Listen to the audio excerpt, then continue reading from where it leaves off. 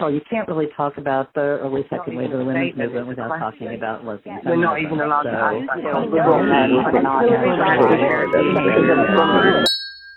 This is a WLRN extended interview. Okay, good morning. I've got Peggy Lures on the line with me. Welcome, Peggy, to WLRN. Thank you, Thistle. I'm glad to be there. I listen to that regularly. Awesome.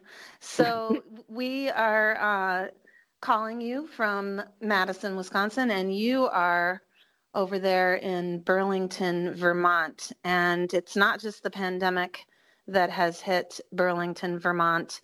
It's also trans activism, which is what we're going to be talking about today. So can you just tell us in a nutshell, briefly, what happened in the last couple of years as you were organizing talks in your town? Okay, well, first of all, let me say that I'm really someone who got the entire LGBT community going in this town. And back in 1973, started the first lesbian rap group. So I have a long history here of being an advocate and a political activist. And I belong to the Women's International League for Peace and Freedom, WILP, and we meet in our Peace and Justice Center. And I was getting increasingly concerned about the conflict between some of the desires of the trans activist community and the rights of women. And WILP was having regular informational sessions at our meetings, and I said that I would like to have a session on, this conflict between trans rights and between trans desires, I would say, and women's rights, because I'm all for trans rights as far as equal rights, but not for changing the word sex to gender identity, which could be very devastating to women's hard-fought rights. So WILP was interested. We agreed to have that discussion. We had a very calm, but we were told by the Peace and Justice Director, Rachel, that we could not have that discussion in the Peace and Justice Center. But we could have our meeting, but then when we were coming to that discussion, we had to go somewhere else, and then we could come back. And I said, that's ridiculous. And most of us said, that's ridiculous. She happened to be out of town. She sent her intern, and we told him we were not going to leave. And so I guess she was very angry that we didn't leave, that we had that discussion. And then it was a couple of months later, and they were having an event at a place called the Echo Center, which is a museum on the lake about the lake, and honoring one of my colleagues, Robin, who I've worked with for 40, 50 years. And but I got a call from Rachel telling me I should not attend this event and spoil it for Robin. And I was like, why would I spoil it? And she said that her staff was intimidated by me. And I said, what are you talking about? Just my presence? And she said, yes, so that I should not go to this event. And I later decided to go to the event with all the other WILP women and honor Robin. And when I got there, she had called 3 patrol cars. This is her idea, apparently, of nonviolent communication. And she and others were blocking the door to make sure that I could not go into this ceremony to honor my colleague. Well, what happened was that most of the WILP women, except the one who was being honored and one other woman, most of us walked out. And then within a month, she was tossing the WILP, which had paid for membership. And actually, Robin had actually founded the Peace and Justice Center some years back. And she said, tossed WILP out of the Peace and Justice Center as a member. This woman named Rachel, who is the executive director of the Peace and Justice Center. Yeah, Rachel Siegel is her name. She was, supposedly she's leaving, but she's still there as far as I know. But yeah, so now WILP does not meet at the Peace and Justice Center. Excuse me? So WILP no longer meets at the Peace and Justice Center. We no longer meet there. We were tossed out. There were only 2 peace groups in the Peace and Justice Center. Now there's only one. That would be the Vets Against the War. And where do they get their funding from? Memberships and grants, and probably the woman that I worked with who started it probably used to fund them heavily. I don't know what she does anymore. Also, she also began to tell everyone that I was a violent, horrible person. And, she kept telling people that I had done violence. And WILP had several meetings. I didn't go to them because I thought I would just be, irritated by some of the stuff that I would experience. But finally, when like a new friend of mine went in and said, "Why are you doing this to Peggy Lewis?" And she's done all this work for the community for years. And this the Peace and Justice told this woman, "Oh, she's a violent, horrible person." So I finally decided I'm going to a meeting because this has to stop. And I demanded that they give me an example of the violence that I had committed. And all she could come up with was that I had come in one time and looked at what used to be the women's studies shelves. It used to be a whole section, and I used to buy a lot of books there. It's now a gender shelf and had basically no feminism. So I said, it doesn't seem like you don't have any feminist books here. It doesn't seem like you give a damn about women. And that was my being violent. That was the only example. And now this meeting, was this a board meeting of the Peace and Justice Center, or was it the WILP meeting before WILP was kicked out? It was a WILP meeting, and she had a board meeting. And actually that was quite something too, because I saw the minutes of the board meeting and they immediately said, "Oh, we don't really have a quorum because we can't really make a decision." But they made the decision anyway to oust WILP. And they told WILP to leave. So they violated their own rules. So other board members at the Peace and Justice Center, besides the executive director, are in favor of silencing this discussion. She's got a hand-picked, what they call a follow board. There are boards that are more independent, though. She's got, and it seems she's done picking that board and picking the books, has to do with making sure everything is friendly to trans activist orthodoxy these days. Since I complained, they put in a bell hooks book on the shelf, but there's nothing. So was Rachel attending the WILP meetings regularly? No, but apparently she was reading the minutes and keeping track. I guess I'm confused in the story about, like, you skipped WILP meetings because you felt like things would be discussed there that would be irritating and annoying to you. Those were meetings between WILP and Rachel and the board. I didn't go. Okay. You skipped those. Other women went who are, I am not always the most diplomatic person in the world, but, I also do know how to speak to people, and I am not a violent person. And, but I just felt like, doing the pronoun go round, all of the sort of things that you would have to do to even speak to Rachel, I wasn't really keen on it. And so the other women went, and they were utterly frustrated. They could get nowhere. And like I said, finally but Robin in particular kept wanting there not to be a division between WILP and the Peace and Justice Center. And I don't think, I think I was the only one that was really aware of how this goes with trans activists. Everyone else thought, for reasonable people, we could talk about this. But, I know that there's a lot of not reasonable people in this. So they kept trying, and they didn't get anywhere. And like I said, when there was one more meeting, I decided to go because I really wanted to confront them. I wanted to be there. I didn't want to hear secondhand from another meeting all that was said about me. I thought, well, you're going to do this. You're going to have to do it with me here. You're going to have to tell me, what you're talking about, because I've done nothing Right. That could And did you attempt to record that meeting in any way? I did not record that meeting. I did record, a friend of mine did record the whole evening when she, me attempting to get into the event for Robin. Oh, really? And where is that recording? I think I have a copy of it. I can certainly get it again. Sure, because we'd love to publicize it. Is it a video recording or is it just an audio recording?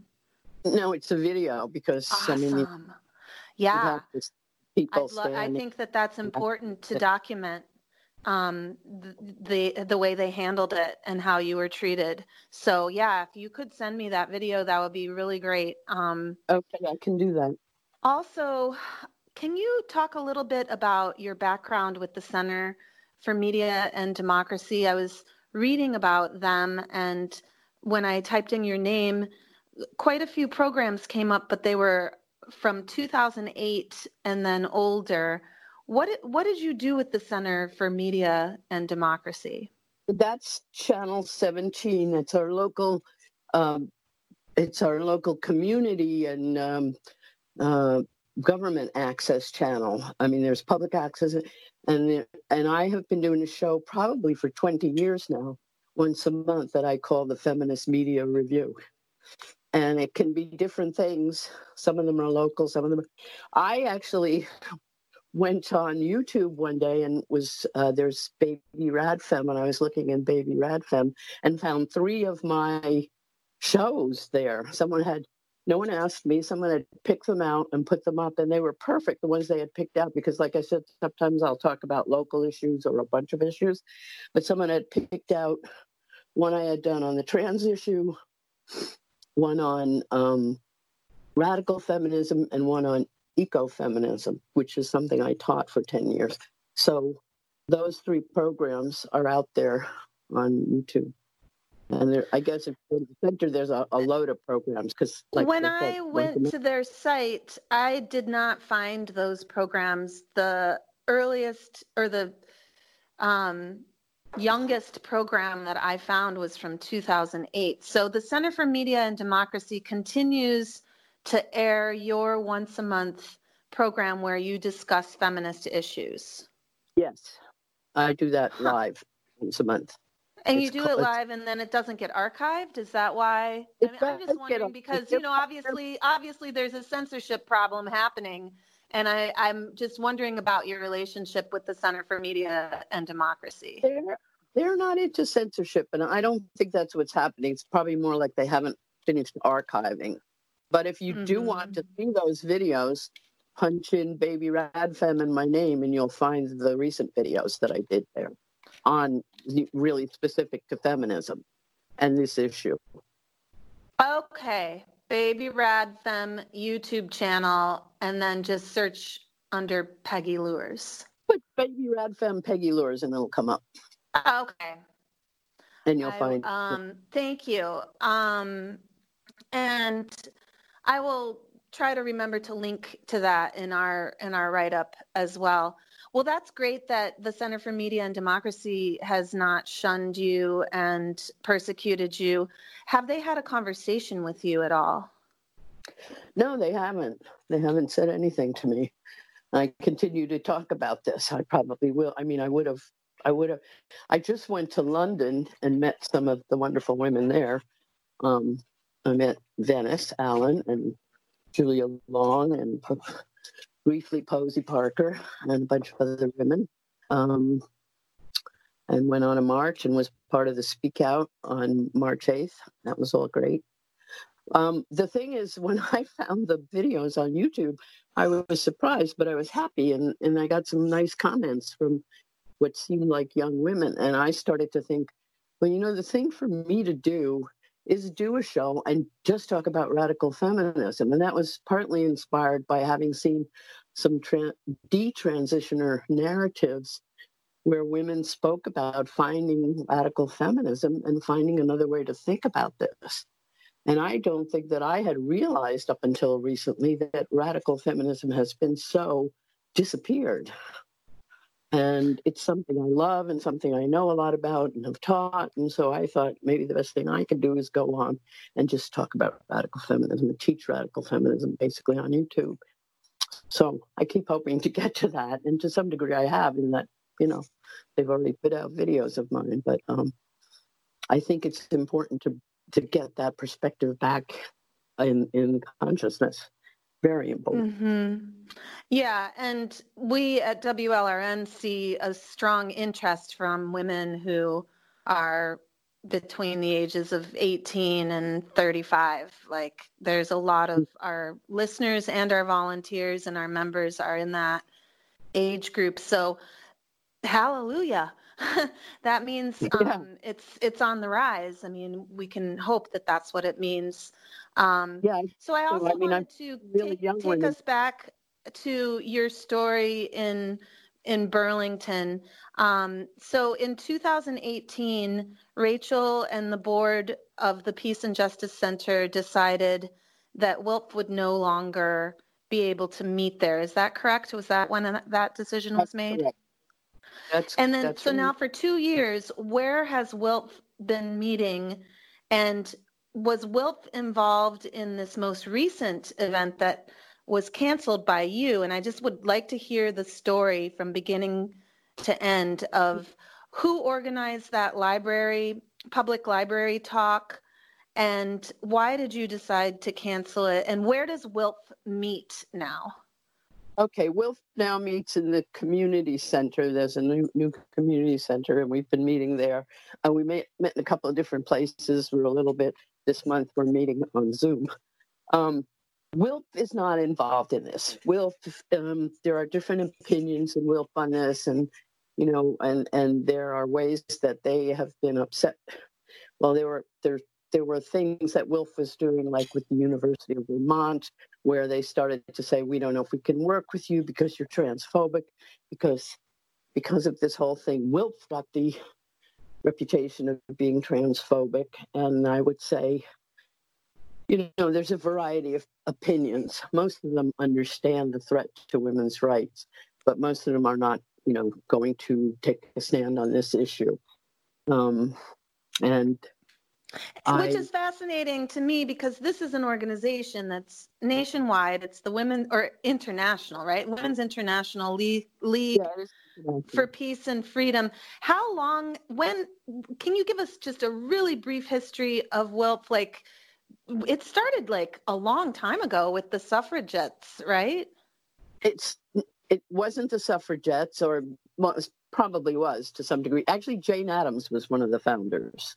Okay, you know who Jane Addams is, right? And but go ahead and just say a little bit about her. Well, Jane Addams had done Hull House and was a suffragist, and and just was very much into peace and socialism. Anyway, so Jane Addams and actually Robin's grandmother, whose name was Maverick, Lola Maverick, 1915, they started WILPF. They were incredibly brave women. They took a boat to The Hague, and this was just because they wanted to try to stop World War I. And they actually met in The Hague with women from all the countries that were involved. They had to go through,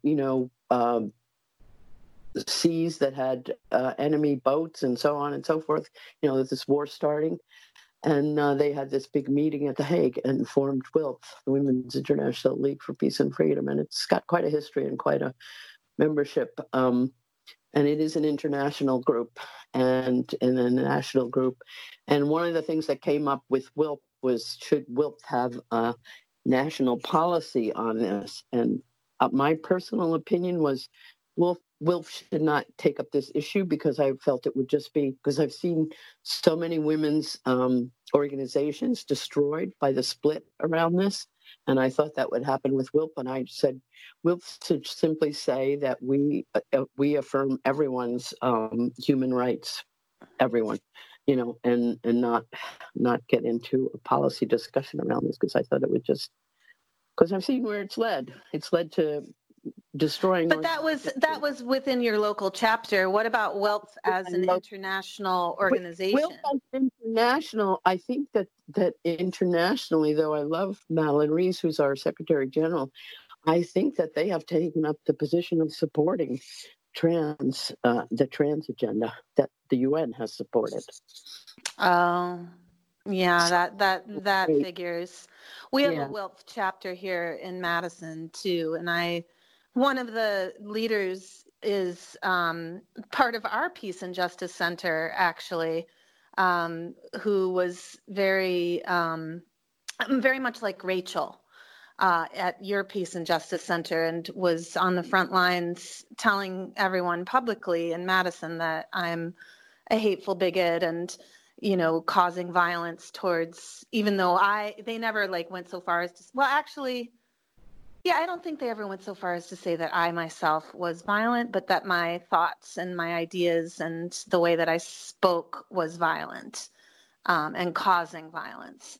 But anyway, so that's interesting because not only is she a leader for the Wisconsin Network for Peace and Justice, which is kind of like your Peace and Justice Center, she's also, Dacha Zepps is her name. She's also a leader in WILF here in Madison. And she's also in the Green Party and a part of the Greens. So it's just kind of interesting to, think about political types of people, of women especially, and how they can have such a strong hand in destroying women's solidarity and sisterhood. Well, yeah. I mean, that to me is the most heartbreaking part of this, is seeing women defend men, who say they're women over women. That's just appalling to me and sad, and, that says that we really have lost the plot to me. You are listening to WLRN.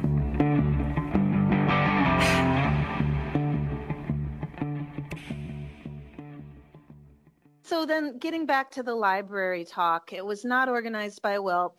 It was organized by this new group that you started, right, called Gender Critical Vermont, right? Yeah. Well, we were kind of just putting ourselves together, and one of the members, and actually it was the guy, sort of jumped the gun getting a thing at the library.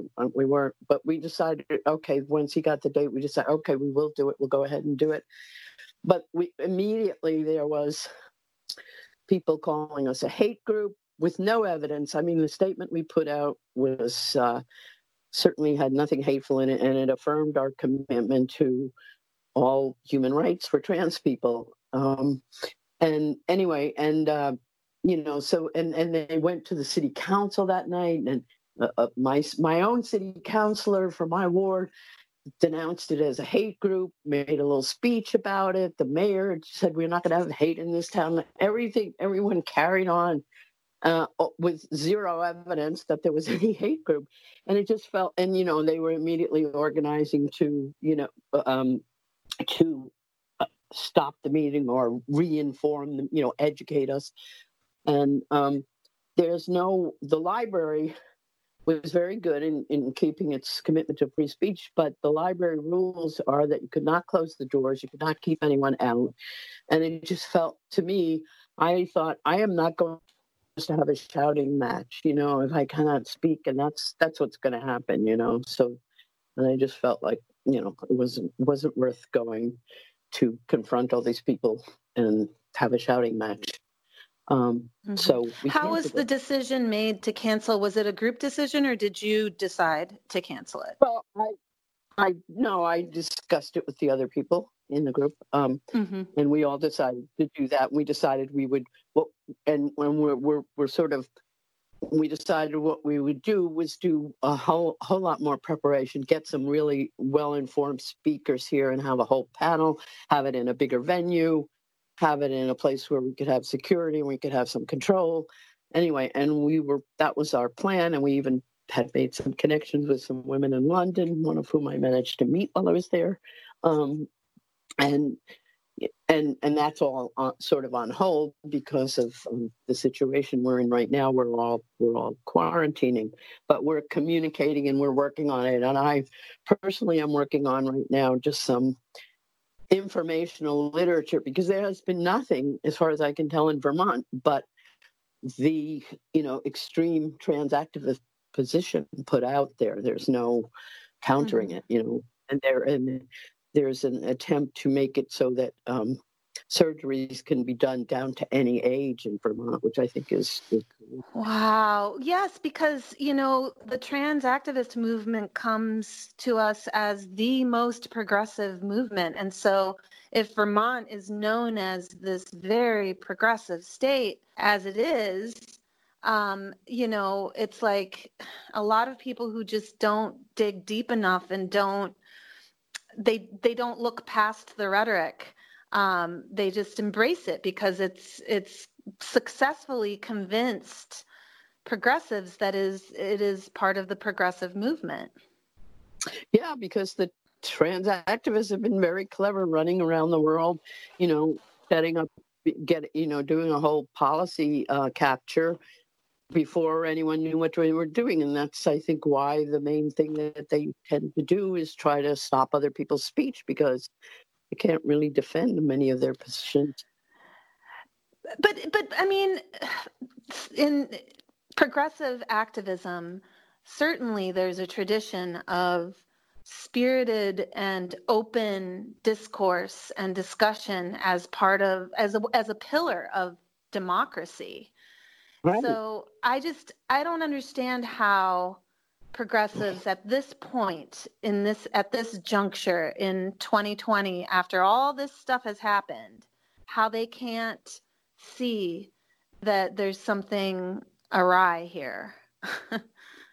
I know. I mean, I was used to authoritarianism from the right, but not from the left. That's what I see this as. This is an authoritarianism. This is compelled speech and censored speech, neither which is okay. You have a right to proselytize and say whatever you want and state your position, but you don't have a right to attempt to either deny or compel my speech, Yes, I do. So it's a sad state of affairs, but I'm glad you're there, Peggy, and it sounds like you've got some friends and colleagues that you can work with that are not running away from you in fear because of how you as an individual have been targeted. And I very much know and understand what that's about, where it's you lose friends and you lose your reputation. And well, I have lost friends, and certainly with the whole younger crowd that thinks it's the most progressive in town, they've turned on me because of this issue. I've definitely lost friends. I mean, my old friends, no, they probably agree with me, but a lot of them don't really want to come out on it. But some of them are, and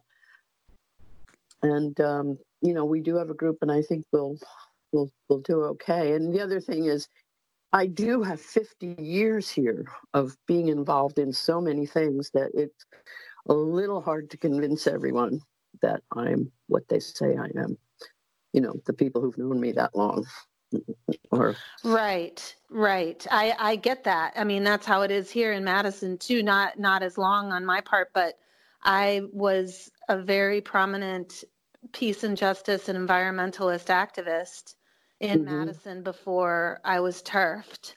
And people remember that. And I was a singer-songwriter with a band and playing regular shows, and people remember that too.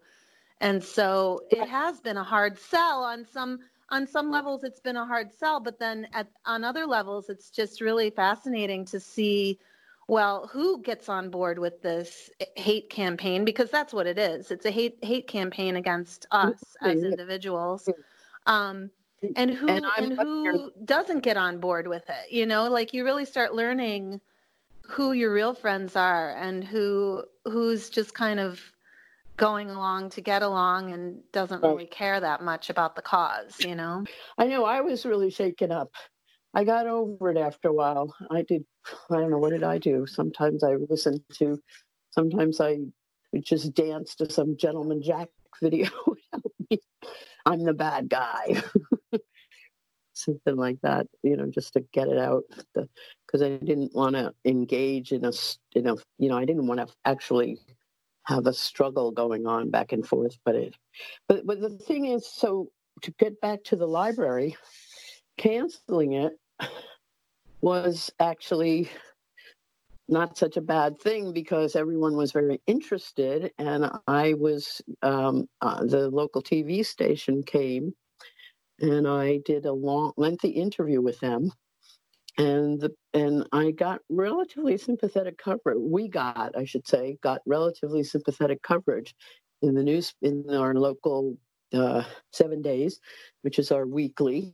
I mean, our daily's not worth much of anything, and the news. And in the news, I was very calm and reasoned, and then they were switching into, what the activists were saying, and they were saying, these are horrible people. They shouldn't be allowed to live here. They're disgusting, while calling us a hate group. So it didn't turn out too badly in terms of most of the people who saw it, could see that there was nothing I was saying that was hateful, that I was affirming that I, support all human rights for trans people, and even gender non-discrimination laws for trans people, the way lesbians and gay men have them, but this idea of switching from sex to gender identity is very, very threatening to women's rights that we've worked so hard for. Mm-hmm. And I'm a lesbian, and I've done, I helped start Pride in 1983 here in this community, and I have no problem with gender non-conforming people, but the trans activism is, I just start, and it boggles my mind that more people don't see the misogyny. For one, the issue is always about women's space. No one's ever talking about men's space. Men have tons and tons. You could look up on the internet the amount of men-only spaces in the world. It's enormous.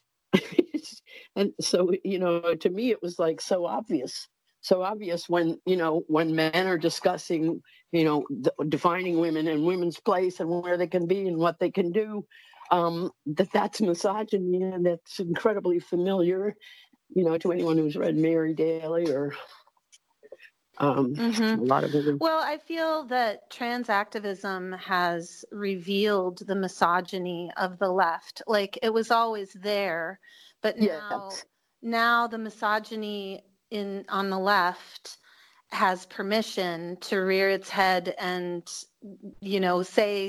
do their misogynistic whatever under the guise of fighting for trans rights. And that misogyny was always there on the left, and it's just being revealed by trans activism. But you would hope that, because the left that I grew up with and that I knew had feminism as one of its main things, like that. Definitely there in the environmentalist groups that I was organizing with, there was always a feeling of, we're in favor of women as full human beings and women having rights to be here and speak and participate in society. And, so it came as a surprise.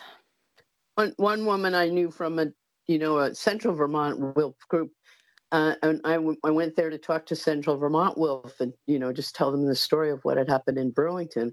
And then as I was leaving, her partner came up to me to tell me he totally had disagreed with me, and why was I so mean to these people, and his sisters were lesbians and they thought trans was great.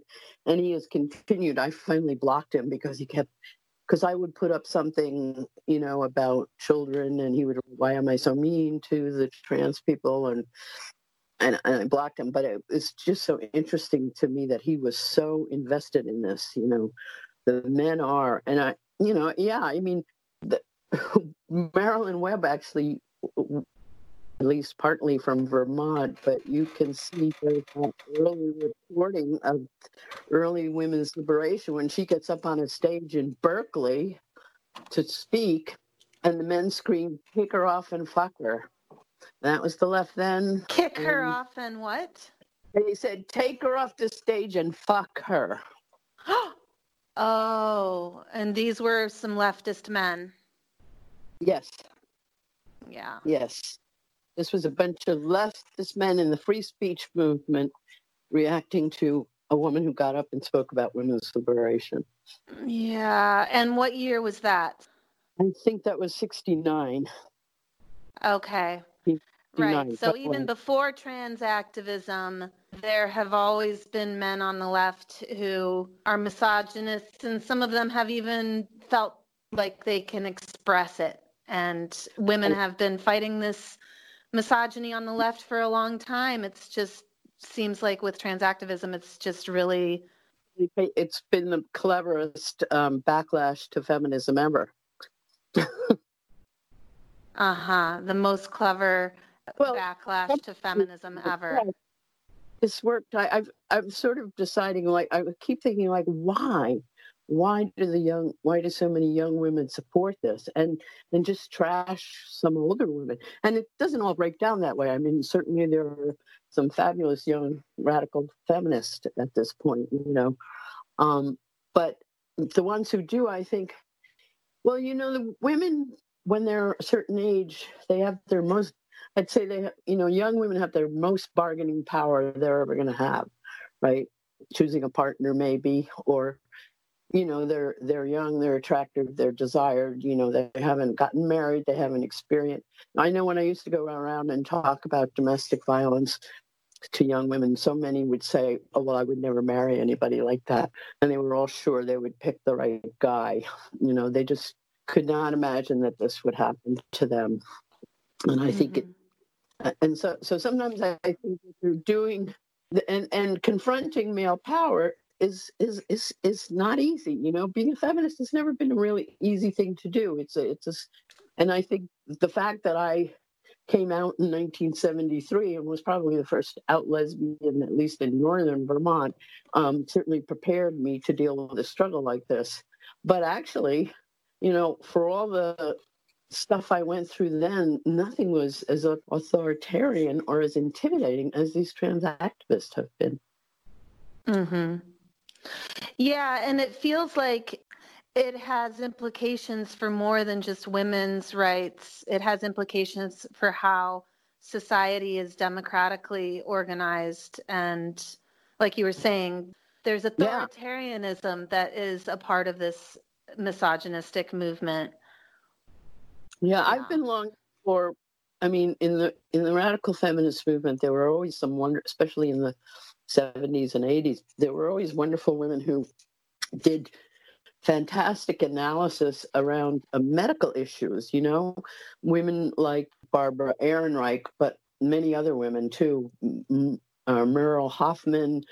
There were women who did a lot of analysis, like right away around birth control pills and whether, and while a certain part of women's liberation was celebrating this, as other women were at least looking at the medical consequences, because those early pills were very devastating. And there's no one doing anything like that anymore. There's the medical community, the medical community hardly agrees, but there's been so much pressure put on the medical community that, and the trans activists have publicized a few not very good studies to back their positions. And there's no place for a thorough feminist critique of this. I guess WRLN is one of the few places doing it.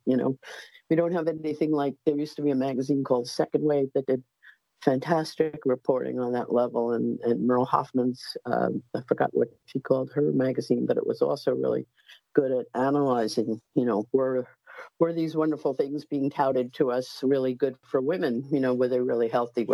And there's nothing like that, so this feminist current is great. And I was, going there even before she came out around this issue. And it has been, I guess I miss being able to pick certain stuff up and read it in my hands. But no, feminist current is great. It's one of the best things we have. And, and that and WLRN. I listen sometimes to Robin Morgan. She won't touch this issue. And I keep wondering. Oh, that's too bad. I've really written to her and I got nowhere. I think they're so busy keeping their young interns. And I don't know, I can't believe she doesn't see it, but I'd be very curious. But anyway, I do think, getting back and getting the information out on radical feminism is very important, and getting the information out on this and on kids. Certain people are doing, Posey Parker does a great job of talking about in England what they're doing in the schools and all. Here it's, I wonder, I think there's a new blog by a woman that I'm friends with on Facebook, Jennifer Bilek, Bilek, called The 11th Hour. And she's doing some very interesting, very much on this topic. She's followed the money a lot, and she's also followed the transhumanism agenda, which I think is definitely part of it. You got to ask, where did all this money come from? Why is there so much promoting this, and so much, where did they had the wherewithal to go around and do all of this? And I get really angry around the issue, particularly issues around women's shelters, like what happened in Vancouver is infuriating to me, because it's like, what have these people ever built? I was there in this community. I was one of the people that helped get that. I definitely helped start Women Against Rape. And then after a while, we started understanding, we opened lines to battered women who were instantly overwhelmed, and started to work on that issue. So I know that these institutions were built by women, radical feminists with nothing, with no money, with no great support in the beginning.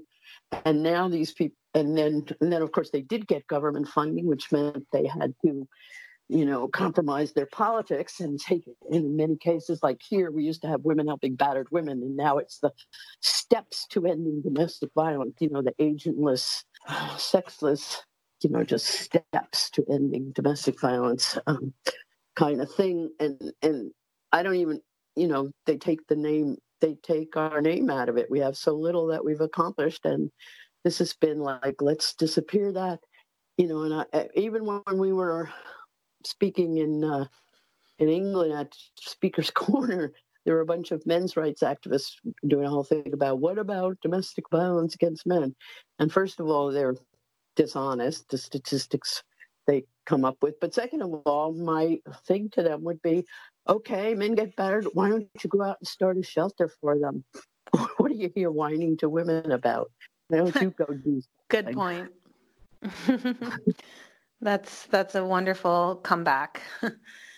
Yeah. So, well, thank you so much, Peggy, for speaking with me today. Is there anything else you would like to say to our WLRN listeners before I let you go? I'd say let's relearn our radical feminism history and take it further. I'm sure there's new that can be added, but let's at least remember where we came from. Feminism is a real thing with real principles. It isn't just whatever any woman does, and that's really important to remember. And that woman is not an empty category or something to don. It's a reality, and it's a very deep reality, and we're very much oppressed by our sex, and that's worldwide. And let's get back to those roots and remember them, and not be driven away by this flim flam. Okay, well, thank you so much, and I hope you have a wonderful day. Well, thank you, Thistle.